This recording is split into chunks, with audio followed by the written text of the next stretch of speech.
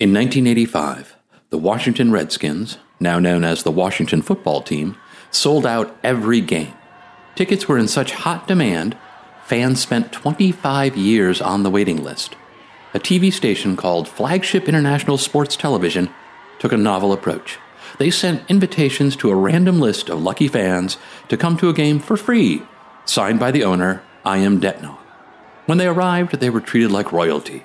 Cheerleaders and team mascots introduced them to the head of marketing, who said, "Ladies and gentlemen, we got a special surprise for you. You're all under arrest."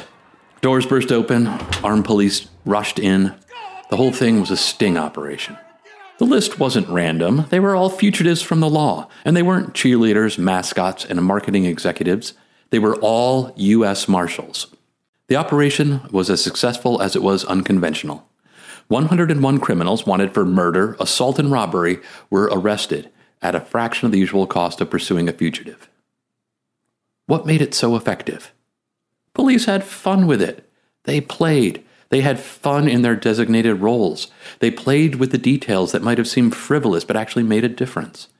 Flagship International Sports Television, the fictional TV station with the initials of the police group, FIST, Fugitive Investigative Strike Team. Not to be confused with the Federation of Interstate Truckers from the Sylvester Stallone movie of the same name. The owner, I.M. Detnall, an anagram of I Am Wanted.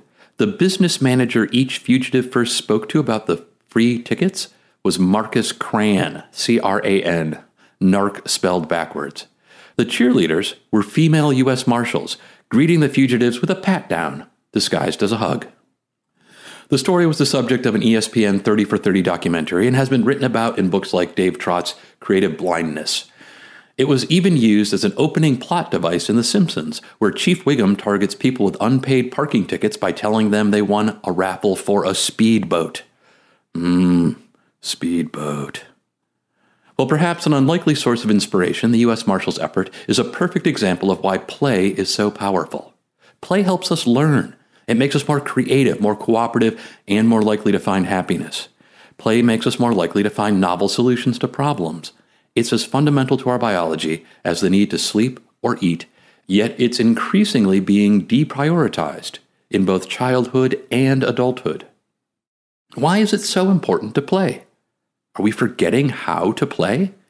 And how do we bring a playful mindset to our work, like the U.S. Marshals did? This week, we pulled together stories from play experts, business leaders, artists, designers, and creators to help us answer these questions, including a one-on-one interview with Dr. Bo Stierna Thompson, the chair of learning through play at the LEGO Foundation. Yes, LEGO. Friend to children, enemy to bare feet. Don't miss it. I'm not as talented as Rashida Jones or as smart as Bill Gates, but I am Scott Herms, and this is Working Better.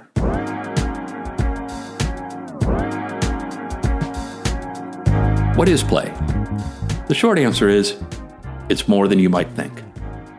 Stuart Brown is the founder of the National Institute for Play and the author of Play, a definitive work in the world of play research.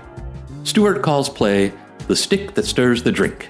It is the basis of all art, games, books, sports, movies, fashion, fun, and wonder. In short, the basis of what we think of as civilization.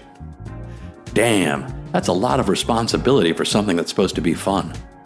Stuart Brown was giving a presentation about the importance of play to a group of engineers at Hewlett-Packard. He preferred to not define play because it's so varied and even pre-verbal.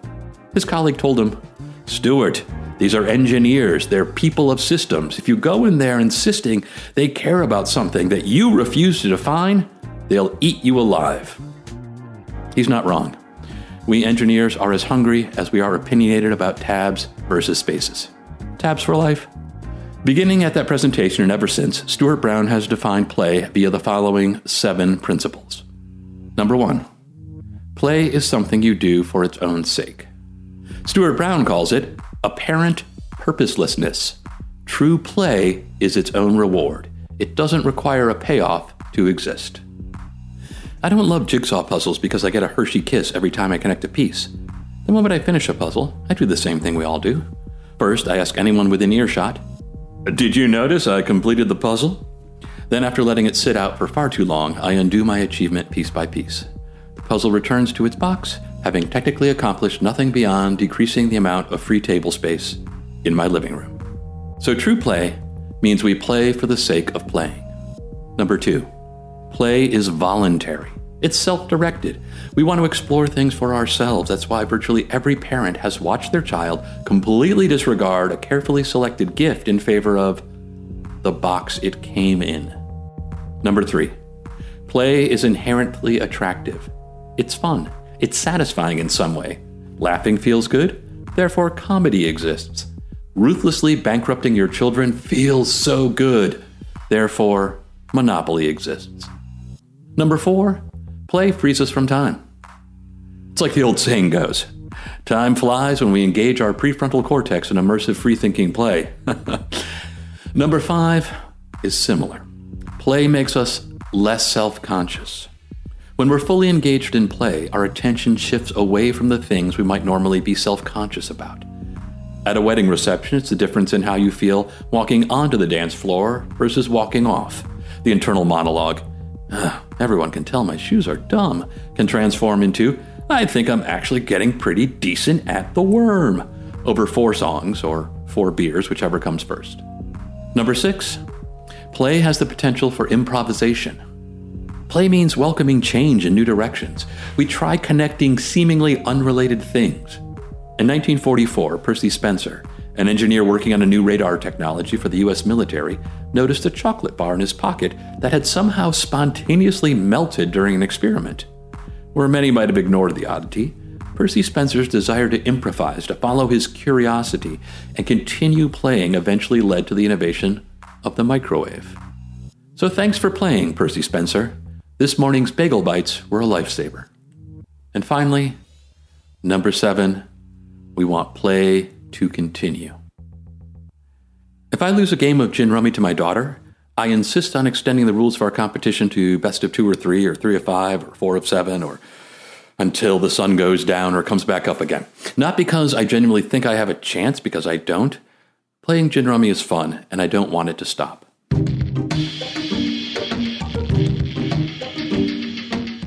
So what happens when we stop playing? Stuart Brown says the opposite of play isn't work, it's depression. Here's Peter Gray, another leading psychologist and researcher in the field of play, speaking at a TED event. Dr. Gray makes the case that we're increasingly not treating play for what it is, one of humanity's most extraordinary gifts. Over the last 50 to 60 years, we've been gradually taking that gift away. The best evidence for this comes from the use of standardized clinical assessment questionnaires.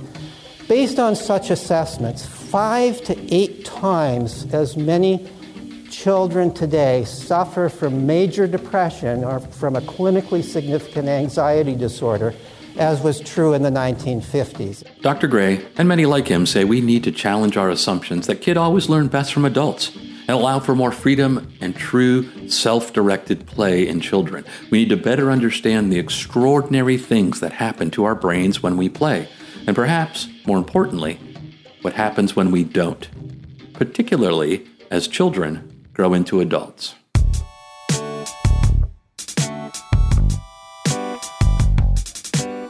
Most businesses, as a general rule, worship efficiency like a Labrador retriever worships a tennis ball, wholly and unconditionally. So when it comes to the idea of play, it's easy to label it as frivolous, wasteful, and distracting. Or potentially worse, play is seen as a box to check with an office ping pong table. Now, nothing against ping pong tables, we have one in our office that no one is using right now. Pandemic. Stuart Brown argues that part of the problem is that we often misunderstand the relationship of work and play. Brown says they're not opposites. He says they're more like the timbers that keep our house from collapsing down on top of us. He argues that we should think of play as a mindset rather than an activity, that play shouldn't be the spoonful of sugar that helps the medicine go down, but rather part of the medicine itself. So what does it look like to bring more of a play mindset into work? As we asked ourselves that question, our team was simultaneously working on the final episode of this season, profiling the labs team here at Kin + Carta. The lab started as Solstice Labs years ago and was designed as a dedicated part of the team to experiment with emerging technology and ultimately share what we learn with our clients. As I speak, our lab's teams are experimenting with ideas about mental health and social distance that we talked about way back in episode 2. I'll pause while you go listen to it now. Okay, glad you're back. So, we're working on these 2 separate episodes and it hit us. Part of what makes labs tick is a desire to play. Past labs teams have built smart ping pong tables, a virtual Coco the gorilla who uses AI to teach sign language, blockchain-based employee recognition systems, chatbots, mixed reality games, all kinds of fun stuff. The projects are completely voluntary, self-directed, inherently attractive, open to improvisation, and detached from the same kind of clear purpose of a client project. We love to tinker. We love to discover new possibilities, and when we remove some of the inevitable requirements of the usual work, we explore new ways of using our specialized skill set and have some fun in the process. So why do it? Why bring this type of play mindset to work? If it's so ingrained in us biologically, there must be some functional reason for our love of play, right?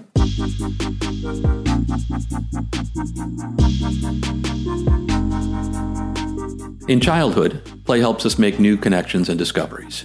A child learns what a firefighter is at school.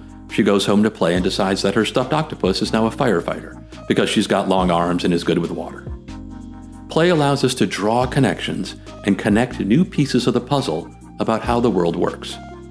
The same thing is true of a labs project. I would say it's very freeing. That's Lauren Blackburn, a senior UX designer here at Kin + Carta and a swell person in her own right. Just like the lack of pressure to perform and deliver something totally buttoned up kind of encourages you to free up the way you're thinking or approaching a problem a bit in a way that's different from maybe how a team might approach a project in a typical day-to-day. We also spoke with Dave Clark, Senior Director of Service Design and Digital Strategy here at Kin + Carta, who said the connections made in something like a labs project are invaluable. It allows us to get ahead and learn and experiment about what the technologies are good at, not necessarily aligning them to a problem, but figuring out what problems do they solve well. In a similar sense, play helps us practice skills we may need later on, but without the risk. Grizzly bear cubs wrestle because it helps them practice how to hunt, fight, and defend themselves. When they're under threat, it's not the first time they've ever fought on their hind legs or tried to swipe with their paws. It works the same way for humans, except, minus the paws and bite strength powerful enough to crush a bowling ball. Note to self, cancel Grizzly Bowling League. For us, building things like our own cryptocurrency or an AI-based sign language program gives us the chance to experiment and to learn in an environment that's low on risk, but great for hands-on learning. It's valuable when the client comes and says, I need expertise on how to apply these new technologies. I don't even know what to do with sensors, but I have a feeling that it might be applicable in my industry. And then now we have a group of people who've been working on this and who have, can bring their expertise and say, this is the type of thing that sensors can really do well. And we now know enough about how to use them because we've built things with them. It's also why play makes us more creative. Steve Jobs once described creativity as connecting the seemingly unconnectable. Research shows us that being in a state of play makes us more likely to do exactly that. Play helps us unlock brand new ways of thinking. In fact, many groundbreaking innovations can be drawn back first to music. The mechanics of the earliest pianos made people ask, what if those hammers struck letters instead of notes? That gave us the writing harpsichord. Today, what we'd call a typewriter. Punch cards that made first programmable computers work? Music boxes.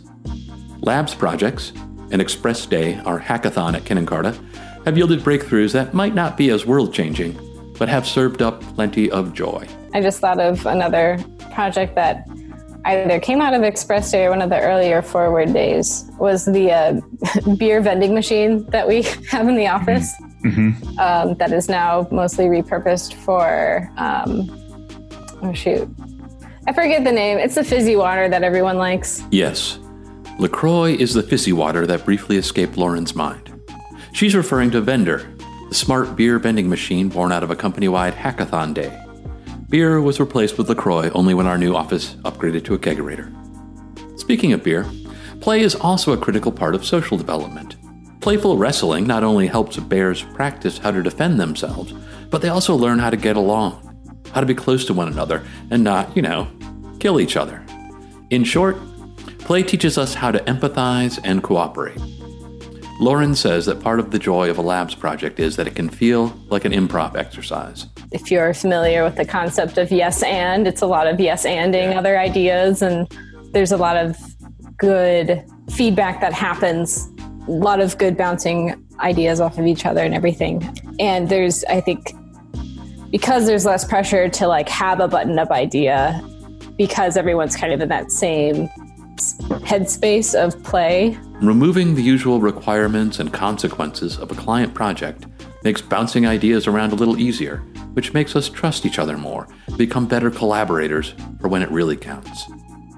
Dave Clark says it's why creating room for experimentation is so important. And when you're experimenting, you have to be comfortable with being wrong. There's going to be lots of things that don't go the way you expect them to. And that is an important part of the process, because I think that if all it is setting yourself up to prove what you assumed, you don't really get to much innovation, and you don't get to much, enjoyable experience, to be honest. So, is play something that can be practiced? That's what we asked Brian Burkhart, founder and chief word guy at a company called Square Planet Presentations. I think it's mission critical to think of play as a skill that can be developed, engineered, and enhanced over time. The thing that has really worked for us is to actually build structure around it. A large portion of the work Brian and his team does is creating immersive live event experiences for businesses. Even during COVID-era virtual events, Brian says creating playful experiences for attendees is not just a luxury, but a must-have. It's things like in a virtual world, we encourage our clients to do things like if you're having your event on a Thursday, have a chunk where you call it Furs Day. And that means you bring your little critter with you. You bring your dog or your kitty and you put it on your lap for Furs Day. It was Taco Tuesday. On Tuesday afternoon, everyone was encouraged in advance to get ready, move your computer to the kitchen because we're going to cook and eat together.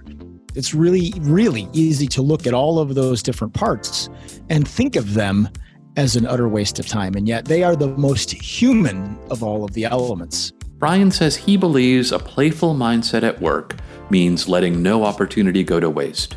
Over the years, the deliberate habit of play has taken many forms.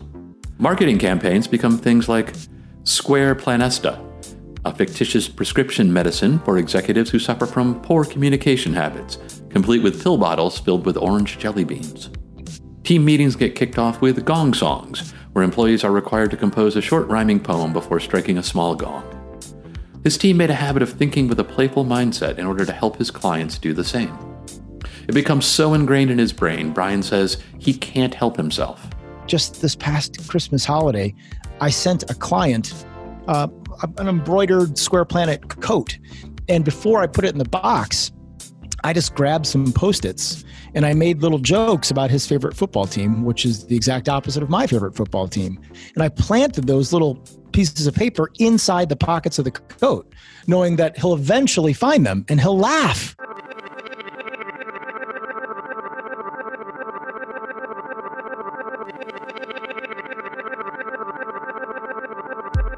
This has been a fascinating topic to dive into, and I think what everything keeps pointing to in my mind is that it's all about the process.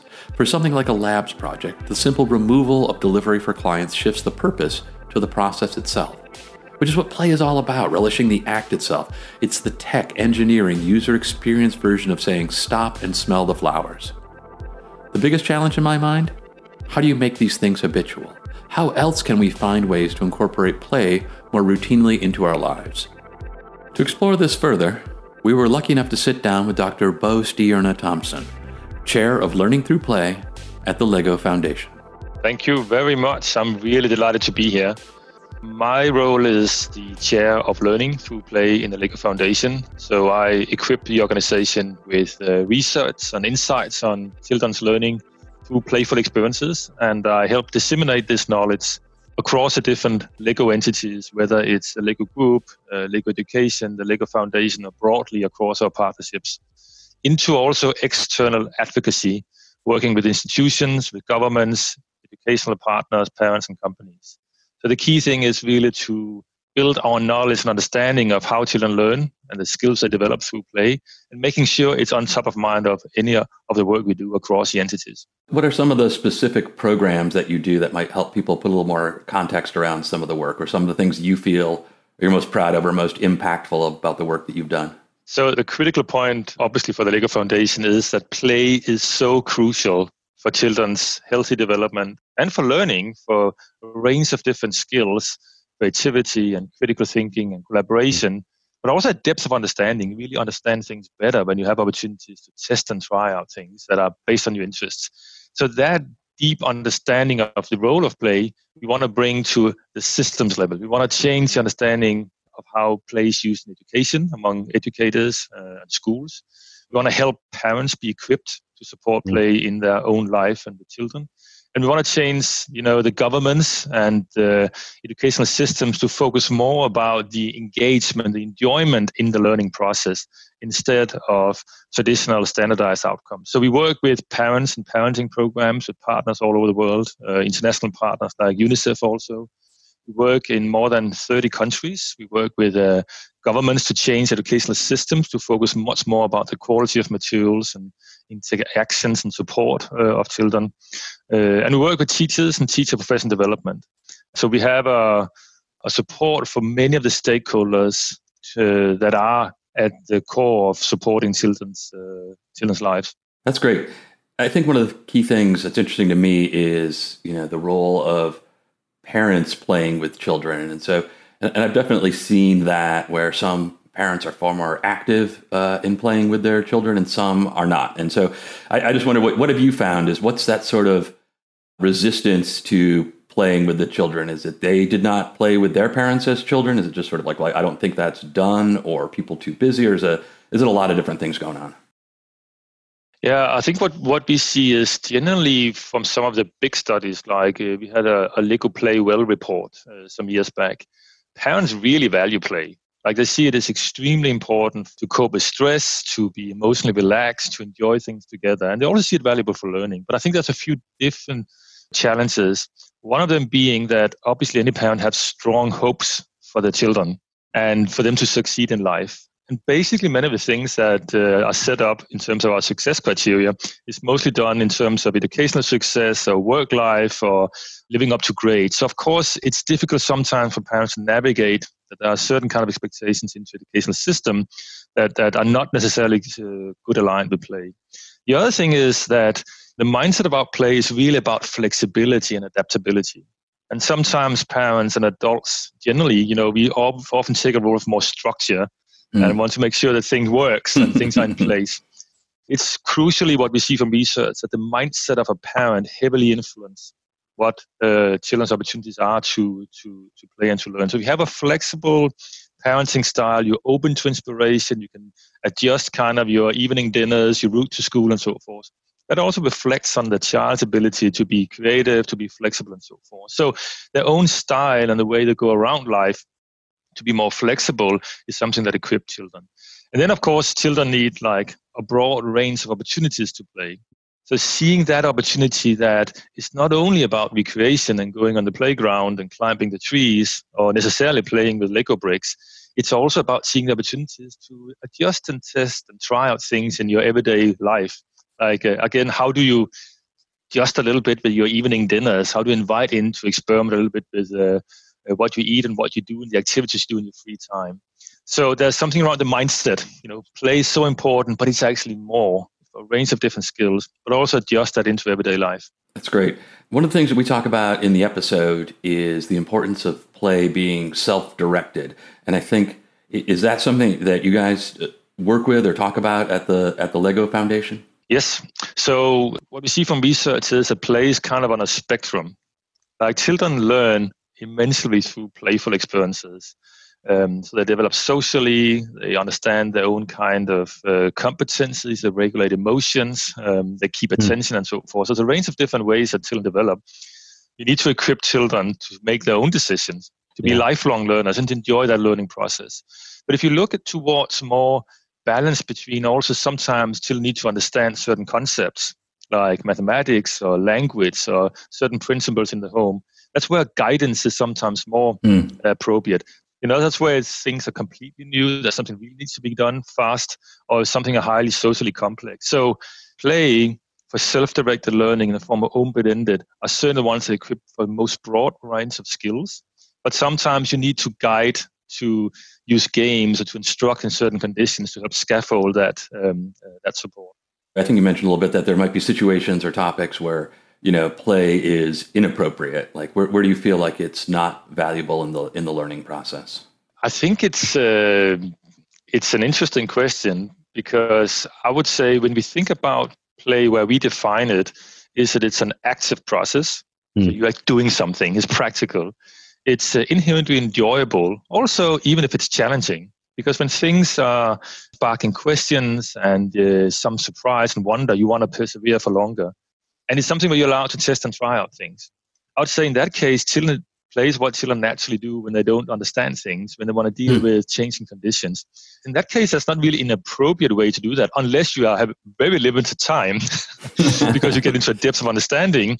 Or unless there are, of course, critical concepts that need to be known for immediate use. But when we think more broadly about the skills we need to develop and creativity, to collaborate, to have depths of understanding, the principle of play is used in the most circumstances, even for adults. I think one of the things we are questioning is sort of how does that transition happen? So at a certain point, I think we all get the message that play is for children. Now it's time to grow up and stop enjoying things. And so, is that what you see as well? Or do you see people successfully maintaining that spirit of play, as they grow into adults? And how do you foster that? I think it's very apparent from the life we're in right now, and from looking at the ones who succeed, whether in education or in work life, that the ones who do that well are the ones who play. Yeah. So the ones who sustain this opportunity to test and try out things, to have a positive mindset, and to engage in things that are interested them, not because they just have to. They are the ones who are more adaptive, more flexible, more creative. So what seems to be the case is that the things that are in the everyday work life, we need to deal with things that are not necessarily clear from the outset. We need to collaborate on complex problems. If you look into a kindergarten, that's exactly what children do. Like they're messing around with things. They're trying to collaborate with the children that don't really know what to do. And they're testing out different options. They're pretending. So what seems to be more the challenge is sometimes you create an educational system that tries to break in the habits of clear expectations, time slots, opportunities where you sit alone, instead of working with the benefits of play, where you have allowed to test and try out, do projects and small experiments. So I think work life nowadays is very similar to how children naturally learn and collaborate and are creative in their early years. We just need to sustain that throughout life. That's great. And I think what's resonating with me a lot is when you say play is on a spectrum, right? So I think a lot of people, when they hear play at work, they start thinking, oh, it's going to be one of these trust-building exercises that I hate.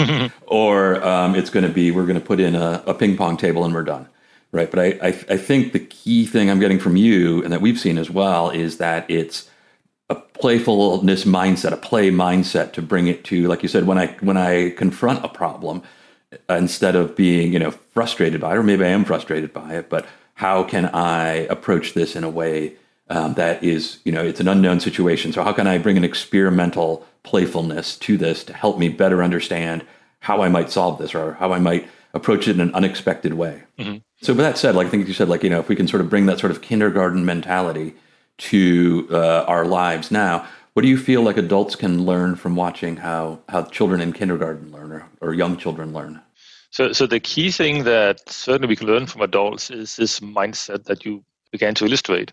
So when we approach situations in our work, we need to think about starting to test and try out what it is, and be open to alternative outcomes. And I think that's a mindset that also is needed in the workplace, to say the outcomes that we expect from our work does not need to be understandable from the first instance. We need to be open to new solutions and to alternative results if the result is just fixed and we already know what they are, it limits our opportunity to experiment. So that openness to work with others, openness for inspiration and curiosity, well, inside, outside company is critical. Another thing that is quite critical for the role of play and our ability to be creative and innovative is the stimulation with the right range of experiences. So often office spaces or adult life is quite rigid. We have a pen and paper, we might have a limited Word document or something like that. But, play and creativity and a broad range of skills really thrives when you have multiple materials to represent things with. So it's not completely off, and we have whiteboards and we have Lego bricks and we have multiple materials and we have mind using to brainstorm arcs and so forth. And we can express our feelings and thoughts in multiple ways in the workplace. And I think it's good to recognize, as you say, with the spectrum, that adults as children need different types of approaches. Some needs more guidance to say, you work with these milestones. Can you try to change it a little bit to improve and observe what you do, reflect with others? Where others are just completely into, let's try these different things, get ideas up on the wall. So people have different preferences, and leadership needs to support how different people are engaged and motivated. I think the bottom line is, play in the workplace does exist. We just don't call it play. We call it engagement. Yeah, so maybe we just need to rebrand and remarket play as innovation or experimentation. How do you suggest that people deal with, I know, and I've run into this sometimes, is whenever we're trying to do this sort of innovative experiment of things, even if it's just like, there's an exercise we do called Crazy Eights, where you're supposed to 8 minutes, 1 minute to sketch rapidly out your idea, right? And continually in those exercises, we get people saying, I'm not creative. Have you run into that? And how have you encouraged people to sort of overcome that negative inhibition? It's quite important to first state that creativity exists across all units and functions. It's not only the designers, the artists, and so forth who are creative. You can be creative by changing your spreadsheet, or hopefully not too much in accounting, but in different ways. You need to break down that anyone can bring an idea. The second thing is that it's really about a process. So 90% of creative processes follow the same kind of script. Like, first and foremost, you really need to connect to what people understand and what their interests are. Many people are reluctant to jump completely into a field they don't know. So start by connecting to say, what is your expertise? Where do you come from? What can you build in terms of your knowledge? Because creativity is built on knowledge. The second thing is to work on the process of experimentation. We call it the explore phase. So that's really where you say, you put the posters up, you explore what the ideas are, you begin to compare them, but it's based on inherently what the interests are from the start. And finally, it's a transformation process where you share with others. So help people gradually share their ideas in trusted environments, whether you present it to a colleague, whether you try to meet a customer, or maybe do it to the family. So really about this reality checking of ideas. But for us, it's really about instilling the confidence that ideas exist everywhere. That's great advice. There's a program from Lego called Serious Play. A couple of our coworkers, Max Young and Justin Petticore, they've run some workshops here and they've been really successful. So if you're familiar at all with that, would you mind talking a little bit about that and how does that sort of fit into what we've been talking about? So Lego Serious Play is basically a tool that allows you to facilitate decision-making or complex discussion using physical Lego bricks. And it's based on a few key principles of play, which first and foremost is the best way to discuss principles of leadership concepts is to make it visible. So you take Lego bricks and you represent your ideas by building small models, first individually. So whether it's a collaboration, whether it's a thing that you deal with in your workplace, you build a little model of it. And then you present this model. And the presentation is non-judgmental. So you present your ideas to others and it's physical. And the next stage is that you then begin to do a collaborative model. Let's say if your idea and my idea comes together in a shared model. And we do that with small keywords. What this process does is it allows anyone who sits with ideas inside the head to represent it with physical models and keywords. And it supports a process hands-on where you collaborate and combine and share ideas. And then you can discuss the plans afterwards. What is based on neuroscience is, when you get a physical three-dimensional model, more people are able to understand the concept because they see it from different dimensions. It's physical and tangible. So it allows for easy understanding, externalization of ideas, and for easier ways to collaborate. And then it's a kind of, a trusted environment. You are playing and can recombine and combine. So actually, when children, it's based on children's natural way of play. In situations like this right now, what are you thinking? What are your emotions? What are your feelings? Make them practical and real life. Then we can talk about them. And then we can take that emotion and that state you're in right now, and we can rebuild it to something that's better or more optimistic or a different situation. Great. Now, did you play with Legos as a kid? I did play a little bit with Lego bricks. We didn't actually have the opportunity in my family to have that many Lego bricks. So I was a wide range of play, mostly outdoor. I grew up in a forest and all kind of sports. But I did experiments in my life, and I did have different types of blocks and a little bit of Lego bricks. Did you favor, there's sort of two schools as I see it in Lego, like unstructured, like you're the kind like I want to build whatever I want to out of these bricks, or some people like I want to open a kit, I want to follow the directions, and I want to build it so it looks like the thing on the box. So that's a fantastic example, because that's also what we hear sometimes, right? That there's someone who really wants the building instructions. It's a complex model. How do we go through that? That's a problem-solving exercise. And others were really diving in and testing and trying out things. I was probably in the latter camp of diving in and testing and trying ideas. What we have seen, nevertheless, is that actually the balance between the two and the thing in the middle is one of the most interesting things. So let's say there's a child or an adult who really want to sit with the building instructions, like I also do sometimes to relax in the evening. I get to the model, but let me try to recombine it. Let me try to combine the Star Wars, with the architect has said here, to try to scaffold a little bit in between. But also what we've seen is when you're something who really want to dive into ideas, sometimes also help with a little challenge or a little project to say, could we build a new car, or could we try to represent this problem? In working in this field, how do you personally incorporate play in your life and in your work? So first and foremost, I would say in my life, I'm fortunate to be very inspired by my children. So particularly these times, they are all around me. So I always find the opportunity, like they do, to ask questions and to be curious. What are really the reason why we're doing this? How can we do it better? So a lot of my work is to understand the questions and the meaning behind things. Secondly, what we do a lot in my work is to represent things in different ways, as I said. So obviously PowerPoint and text, but also sometimes our planning meetings, even our board meetings, we set up like small games. So try to think about scenarios always. Like maybe there are 2-3 different ways we can think about approaching this. What are the different types of paths we can choose, and how can we represent it? But I think generally in kind of the everyday and modern workplace, the key thing that drives people's enthusiasm is positivity and engagement and collaboration with others, and the opportunity to come up with different ideas for challenging problems. So I'm fortunate to say it be an area where things are quite complex, and there are opportunities to experiment. When you're talking about that, it just made me think about the first time about changing things up. Like you go into a meeting and maybe something is different than what you expected.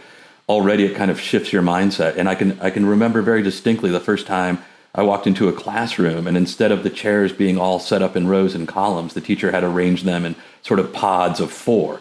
And just sort of that challenge of now it's different, even though it was the same exact classroom, it was the same desks, it was the same teacher. But now it freed me up as to say like, oh, something is different today. I'm going to do something different. Yeah. I think that's a very nice example. There's these small twists you can do, whether it's where you sit and work, where we move around in our office spaces, or where it's how chairs are used. So that's a good way of injecting some spontaneity and innovation into what you're doing. Now, I know that you're not on the Lego manufacturer side of the business, but are there any plans to introduce some kind of smart Lego that can detect when you're about to step on it and roll into a ball, so it will no longer be painful, kind of like a reverse porcupine? Is that in the works somewhere? Please tell me it is. No, it's not. It's a great idea. I think I'll bring that onwards. It definitely solves a problem that I can resonate with. Yeah, I think everyone who has had children or has been a child has had that very, very painful experience that you're like, I love you, Lego. Why did you betray me so? It's very painful. Oh, it's good. It's good if it's around. Everywhere and available. So maybe you don't build with your feet, but it's good to have available. Like I said, one of the things, we're a technology company, and so we're always interested in that. And I know that, obviously Lego has huge impact, when the Lego company moved into robotics. And again, I don't think that technology is necessarily inherent to play, but Sometimes I think people also seem like technology can be antithetical to play and sort of remove a lot of the things that we talked about self-direction or making your own connection. So I guess, how do you see technology and play collaborating together effectively, and where do you feel like it might get in the way of play? That's a great question, and something we discuss and do a lot of research around. I think first and foremost, technology comes from the word techne. It's a tool, like a tool for something else, or a medium and so forth. So, bricks are tools to represent ideas and come up with many ideas and test and try out things. We did a big study now recently on children's use of technology and play. And I think the main challenge people begin to have is to understand that it's too passive. When you sit just with a screen, navigating different types of content and information that's mostly streaming. And what the key advice now seems to be going in is we need to think much more about technologies as social technologies. So things where children can share, ideally collaborate, ideally comment and chat at the same time. So they don't sit isolated alone with technologies. And the second thing is it really needs to be technologies where you take initiative, not only to pick a video and download, but where you're setting your own goals and you're creating your own experiences. So when you create things, whether it's a story, whether it's an image, whether it's something where you develop a new game, that's a critical part of the most value of technologies. And then what we have seen is that the most interesting use of technology is actually when adults are engaged. So children and adults are together. It's similar like Lego bricks. Both adults and children have a passion for it and can co-build. The key thing that seems to be a huge need going forward is also a greater diversity in the use and design of technology. Because sometimes we design particular types of technologies only with one type of family or child or user, but think more about platforms. And one of the new studies that come out right now is to think more about these more platform-based technologies as a thing that will heavily influence not only the use of technology as adults in the company, but also education. There's truly a radical transformation that can happen with education to think more about a new way of using technologies. Yeah. Again, my children grew up sort of post this era, but what I've seen of Minecraft, I think, seems to be one of those, when you said platform, that kind of, or thing like Minecraft, I know there's other variations out there, which would allow for both collaborative, undirected, and free-form play, where people are just, there's no inherent end to that. Exactly. I think the Minecraft is one of many, but a really good example. And we're actually coming out with research just quite soon, where we study particular platforms like Minecraft and the research behind it. One of the things it can do is certainly it naturally triggers student engagement and child engagement. They're passionate about it. And also support these broader skills because you're making choices, you're creating things, you're collaborating with others. But what's the big opportunities is it can be adapted. It's like Lego bricks. So if you have a particular topic or situation, children build like scenarios of COVID-19 where, inhabitants turn into zombies and you can build your own environments, geography and curriculum and so forth. But also it changes our perspective of assessment. Because usually we think about standardized assessment and sitting children down for a period of time and then being assessed in terms of something that's more quantifiable. But here you have assessment. It's visual like Lego bricks and you can comment and discuss things. And then what seems to be crucial for technologies going forward is that it can bridge the different settings that children are in. Sometimes children play with something at the home and then they switch to school to do something else and then they go to the community. This is a community where the same type of platforms and technologies like this, you bring from school to home to the community, you interact with parents and teachers. So there's something inherent about exactly what you're saying. These types of technologies are actually something that will revolutionize, I believe, the way we think about play and learning and also about education. Great. I'd just like to wrap up with, again, the things that you're talking about I think are great, but for some people they're going to be foreign or difficult, or like people who think that I'm not creative. So I think it's always easier to make some kind of if there's some small concrete step that somebody could take today after listening to this podcast to say, here's one thing you can do in either your home life or your work life to sort of rediscover the joy of play. What would you suggest? I must say, first and foremost, one should go to the playlist at the Lego Foundation. So we realized that this is a increased need And we need to find that opportunity again because it releases so much positive emotions and think about possibly about the future after COVID-19 if you play. So there's a playlist at legofoundation.com. And what it does is actually a range of different small activities you can do when you have 5-10 minutes of things and things in your environment. So whether it's quickly folding a paper into a paper plane and making small competitions with paper planes, or whether it's making a little obstacle course in your home. But it could also be, I think it's really about the small things like this. Okay, are we doing the same thing now for dinner? Or can we change one ingredient? Let's try to do something a little different. Or, let's be surprised about when we take a walk or take a different route to work. Let's try to do that a little different and try to identify a new thing we haven't seen before. I think sometimes it's a little bit working a little bit on these new ideas. And in most instances, it's also about, finding better ways to build and make things and share what we're feeling and thinking, because that's the social process of playing is the most fun. Yeah, absolutely, Bo. It's been great. You've given us a lot to think about, and I really appreciate you spending time with us today. Yeah, great. It was a pleasure talking to you. Exciting. Thank you very much.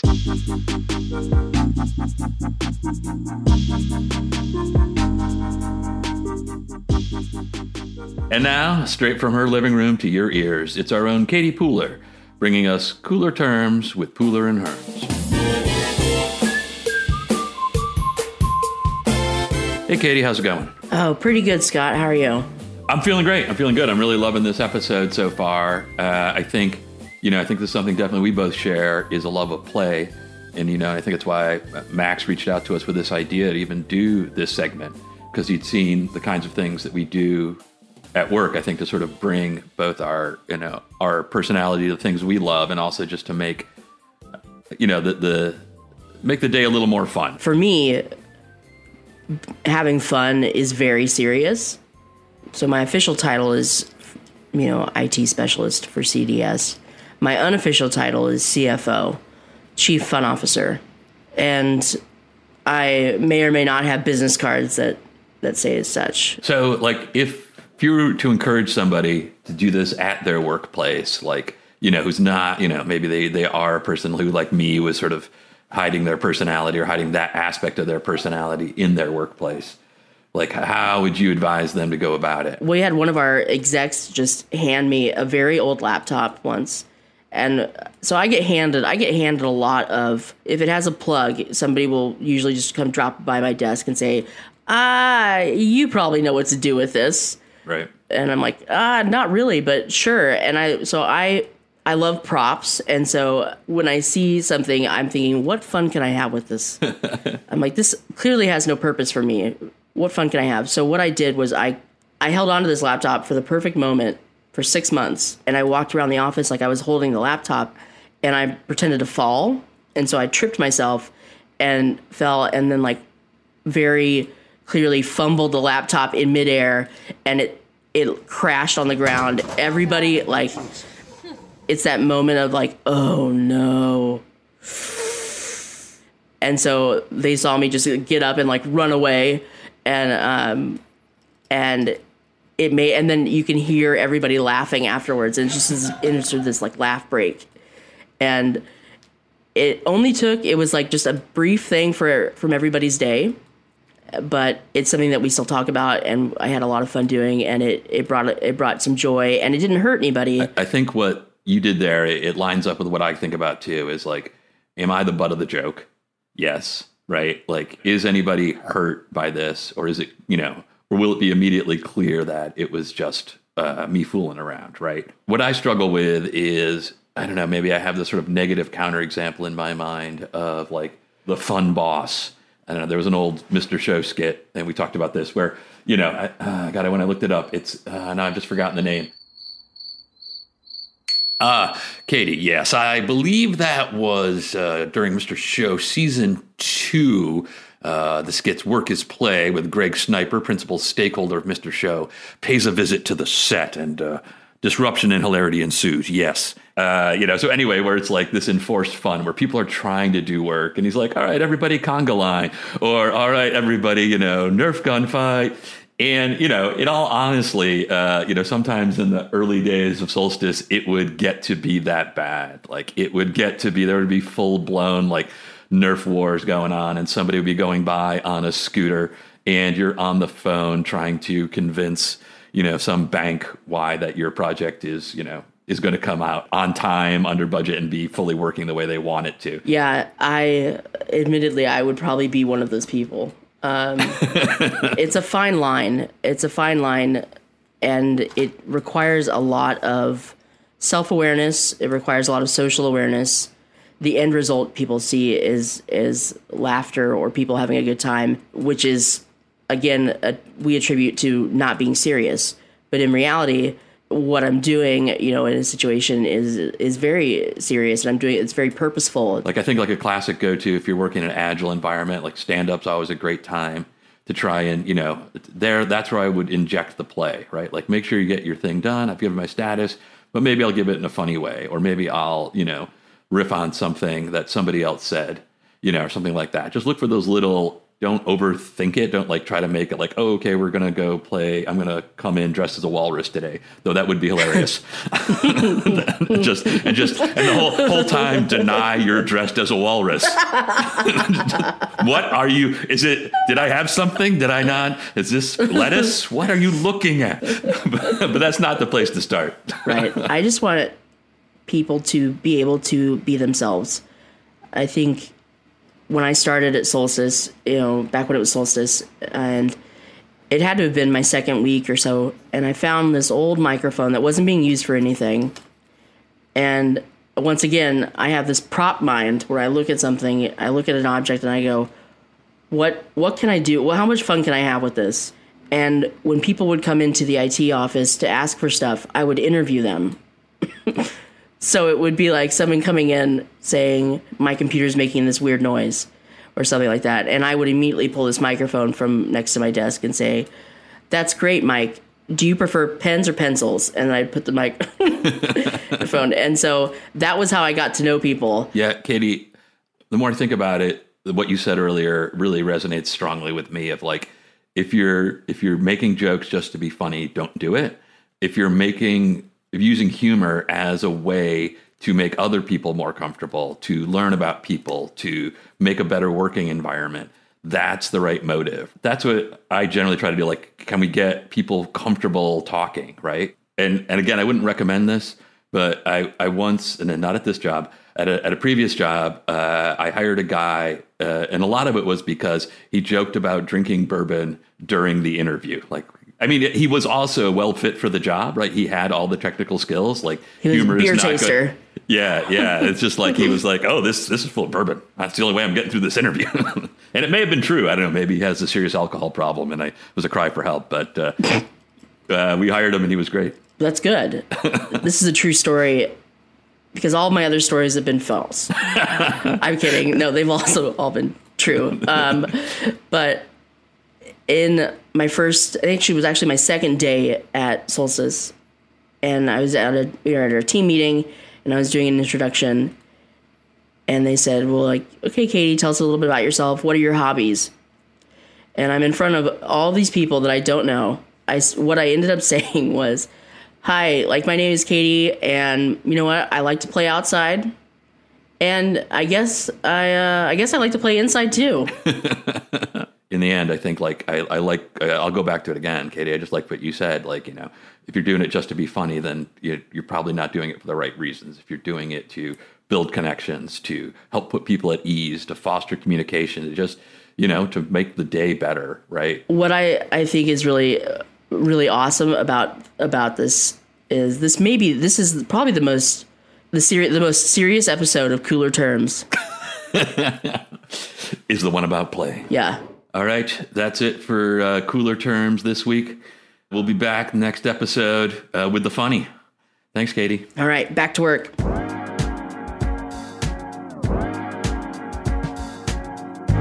Play is a spectrum of activities. It can be playing make-believe with your children, but it can also be just asking yourself, what if and why? It is not always foosball tables and karaoke nights, though those are fun and play. It could be a hackathon or a fun question of the day, like from my work associate, Praneet. If you were stuck on a desert island with a lifetime supply of one condiment packet only, what would it be? Thanks, Praneet. Play is fun. Play is important. It helps us learn new skills. It makes us more resilient. It brings us together. It helps you be more creative in your life and at work. So how will you play today? What are you going to do to bring playfulness into your life? My advice? Start small. Do a little thing every day. Add a new ingredient to the same damn oatmeal with 6 raisins you've been eating for years. Put a kiwi on it, for God's sakes. Go out for a walk and make up a life story for the first person you see. Give your daily status in haiku form. Skip to work. Okay, maybe that last one's not so small, but I really, really want to make business skipping a thing. It's great exercise, it helps you stand out from the crowd, and you get where you're going ahead of your competition. Business skipping, the new way to beat your competition to the next opportunity. Oh, and one more thing. A company called Surprise Corporate America Merchandising has announced that the following lucky Working Better listeners have won a raffle for a brand new Tesla. Dan Kardasky, Jay Schwan, Kelly Manthe. Please send us your home address, email address, driver's license number, date of birth, social security number, favorite sports team, and name of your favorite childhood pet, and we will have that car shipped to you. Thanks to Bo Stierna Thompson for joining us. Please go check out the playlist that Bo mentioned at playlist.legofoundation.com. We'll include a link on our website as well. And also, thank you, Dave Clark, Lauren Blackburn, and Brian Burkhart for your time and expertise. This episode was produced, written, and edited by Max Parcell. Chris Mitchell is our sound designer and engineer. Luke Parcell wrote and recorded our theme song and all the other music you hear throughout the show. Additional editing by Ashley Higuchi and production support from Belen Battisti. I'm Scott Herms. As always, be sure to subscribe to our show via your local podcast dealer. Love the show? Hate the show? Supremely ambivalent about the show? Follow us on Instagram, LinkedIn, Facebook, and Snapchat, and let us know about all of your feelings. Or just sing them in a sea shanty. The ocean will carry your words to us, as it always does, as it always does. Thanks for listening, and see you next episode.